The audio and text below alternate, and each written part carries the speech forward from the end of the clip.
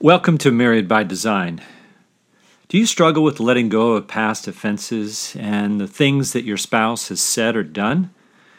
Do you tend to stew over those things and see that it affects your relationship? That's what we're going to be looking at on this episode of Married by Design. The purpose of the Married by Design podcast is to encourage couples to enjoy all that God desires for them in the marriage relationship. Welcome to Married by Design. We've been looking at how to resolve conflict in your marriage. We've discussed the need to cool down, look at your faults, and confess your logs or sins. This week we're looking at the area of forgiveness. Forgiveness is essential in any relationship and necessary in order to move past conflict. And yet, it seems so often that couples live in bitterness and anger and are not willing to forgive. Why don't we forgive? There are a number of reasons why we don't forgive. True. We can find ourselves so focused on the offense and what was done to us that we have a hard time letting go. Yeah, we begin to ruminate on the offense and go over it in our minds, and it begins to captivate our minds and our heart. It's very hard to let go of the resentment and hurt when somebody sins against us. We feel that if we forgive them, then there will be no consequences for the things that were done to us. We can believe that it's our responsibility to punish our spouse, and we think that by keeping back forgiveness, they are being punished. We can give them the silent treatment or press hard on them and punish them in other ways.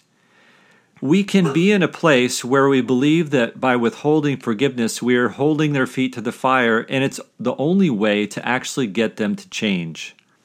The results of lack of forgiveness are usually obvious. There's hostility in the relationship, and with every argument, past offenses are brought up as ammunition to use against the other person.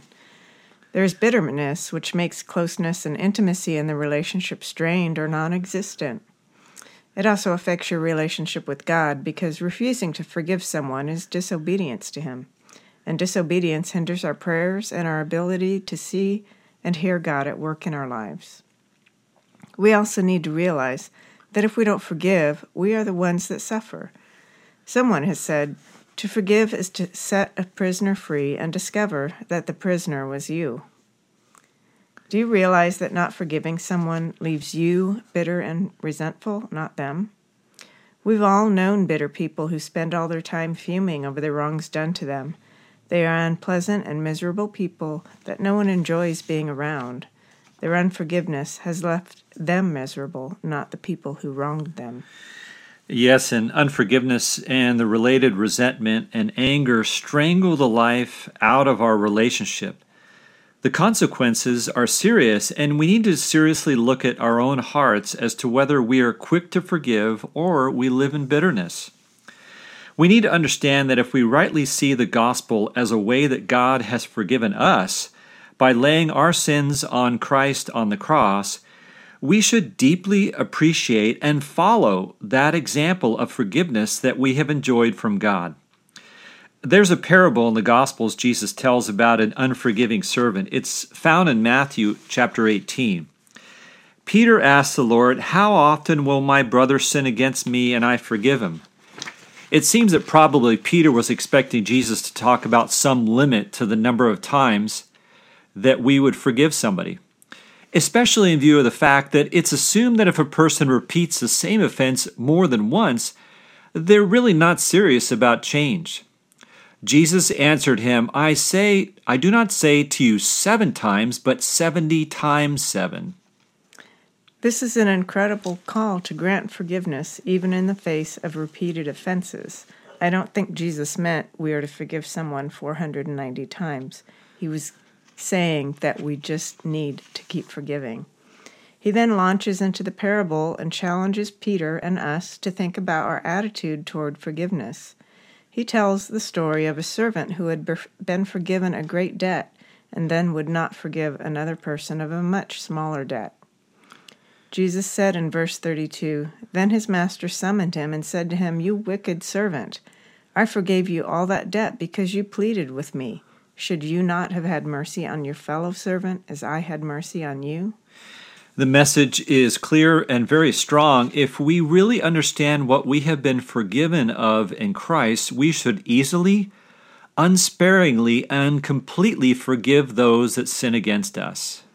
Mark this parable in your thinking the next time that somebody does something to you. It's at that point you need to step back and remember how much you have been forgiven in Christ. Really spending time thinking on the gracious and boundless extent of the forgiveness we have received should make it easier to forgive others. It's time for our 15-second shameless plug.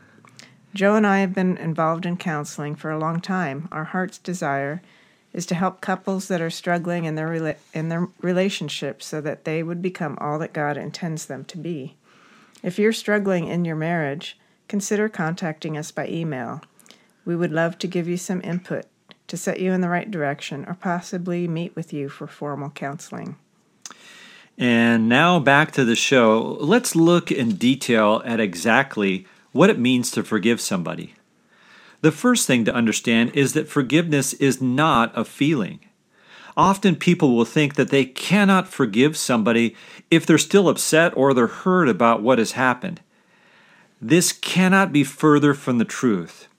We are called over and over to forgive.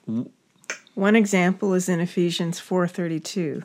Be kind to one another, tender-hearted, forgiving each other as God has forgiven you. Notice again that our forgiveness is to follow the example of the way that we've been forgiven in Christ. But also notice that it's a command. We are told to do that regardless of what we think or the way we feel. Forgiveness is a choice. We haven't forgiven somebody when we move past the emotion of the offense. We have forgiven somebody when we've made a commitment to do three things. It's important to note these three things, and at the time that you have been offended or sinned against, that you make a choice to do these three things. First, to forgive means you're committing to not think about it. You cannot move on in a relationship if you're so focused on the offense. To move past it means that you are committed to not focus on it in your mind, your thinking. Bitterness comes in when we focus on that one offense and it begins to consume us. Right. Second, forgiveness means that you're committing not to talk to anybody else about the offense. There's no place for gossiping to your parents or other friends about the things that your spouse has done. There's no place for slander in a relationship. It is of no benefit to complain to others about what has happened, and it does not help your own heart. That just feeds the bitterness and anger. The third aspect of forgiveness is to not bring it up with the person who has offended you. Because we have been forgiven through Jesus Christ, God never again brings up what He has forgiven us for. And this is an important aspect of forgiveness. The conflict is perpetuated when we continually bring up issues from the past into the present. This adds fuel to the fire of the argument as we use past offenses as weapons. If you commit to not bring up the offense to the person you forgave, it takes all those offensive missiles away from your argument. Then all that you're able to discuss are the present issues. Think about this. How much of your present arguments relate to things that have been done in the past, and how much is just focused on the present issue? If your arguments are typical of most couples, probably about 80 to 90% relates to offenses from the past that should have been forgiven. There's also some key things to remember related to forgiveness. First, forgiveness is a choice. Again, you have to understand that it's not a one-time choice, but an ongoing moment-by-moment choice to follow those three aspects of forgiveness. Forgiveness also is not approving of what happened. It's cultivating a heart that does not punish the offender. You can leave God to work on their heart, and He will bring them to account for what they've done much better than you can. Forgiveness also doesn't mean that you trust them. Trust may take some time to earn back after what has happened. Forgiveness means that we are not going to allow those offenses to come between you and that person.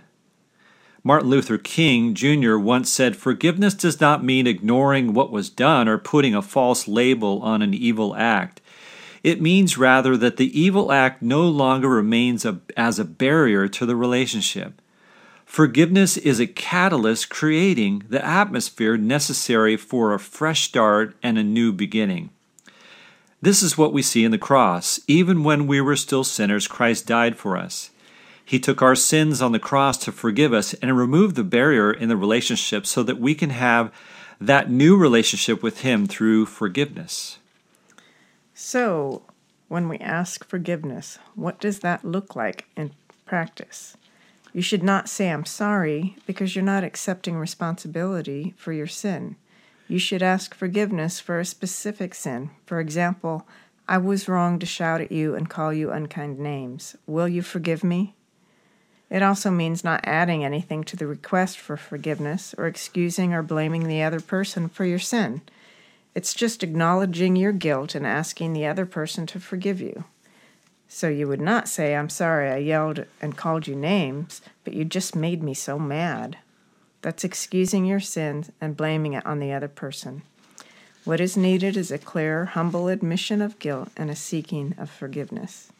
We're going to give you homework sometimes, and it's going to be very hard. This may be one of those homeworks that's hard to forgive. But if you're going to move forward in a relationship that you have with your spouse and bring healing, you need to work at applying this truth. Your application this week is for the two of you to ask forgiveness for any sins or offenses that have not been taken care of, and also to choose to forgive each other on a moment-by-moment basis. Let me just pray for you. Father, I just thank you for each person that is listening to this, God. And in the relationship, if there's a root of bitterness, if there's a struggle with past offenses, I pray that you would help them to see and understand the beauty and the grace of forgiveness, and that you would give them the ability to forgive and let these things go so that they can move on in the relationship. We just thank you for that, Lord. We ask you to work in Jesus' name. Amen. Well, thanks again for listening. And if you have questions or comments or suggestions, make sure that you email us. Our email address is marriedbydesign01@gmail.com. And we want to encourage you to let other people know about this podcast. Next week on Married by Design, we're continuing to look at resolving conflict. And the next thing that we'll look at is repentance. This is the way that we really, once we've cleared out all the issues, that the relationship can really begin to change. So we look forward to being with you next time on Married by Design.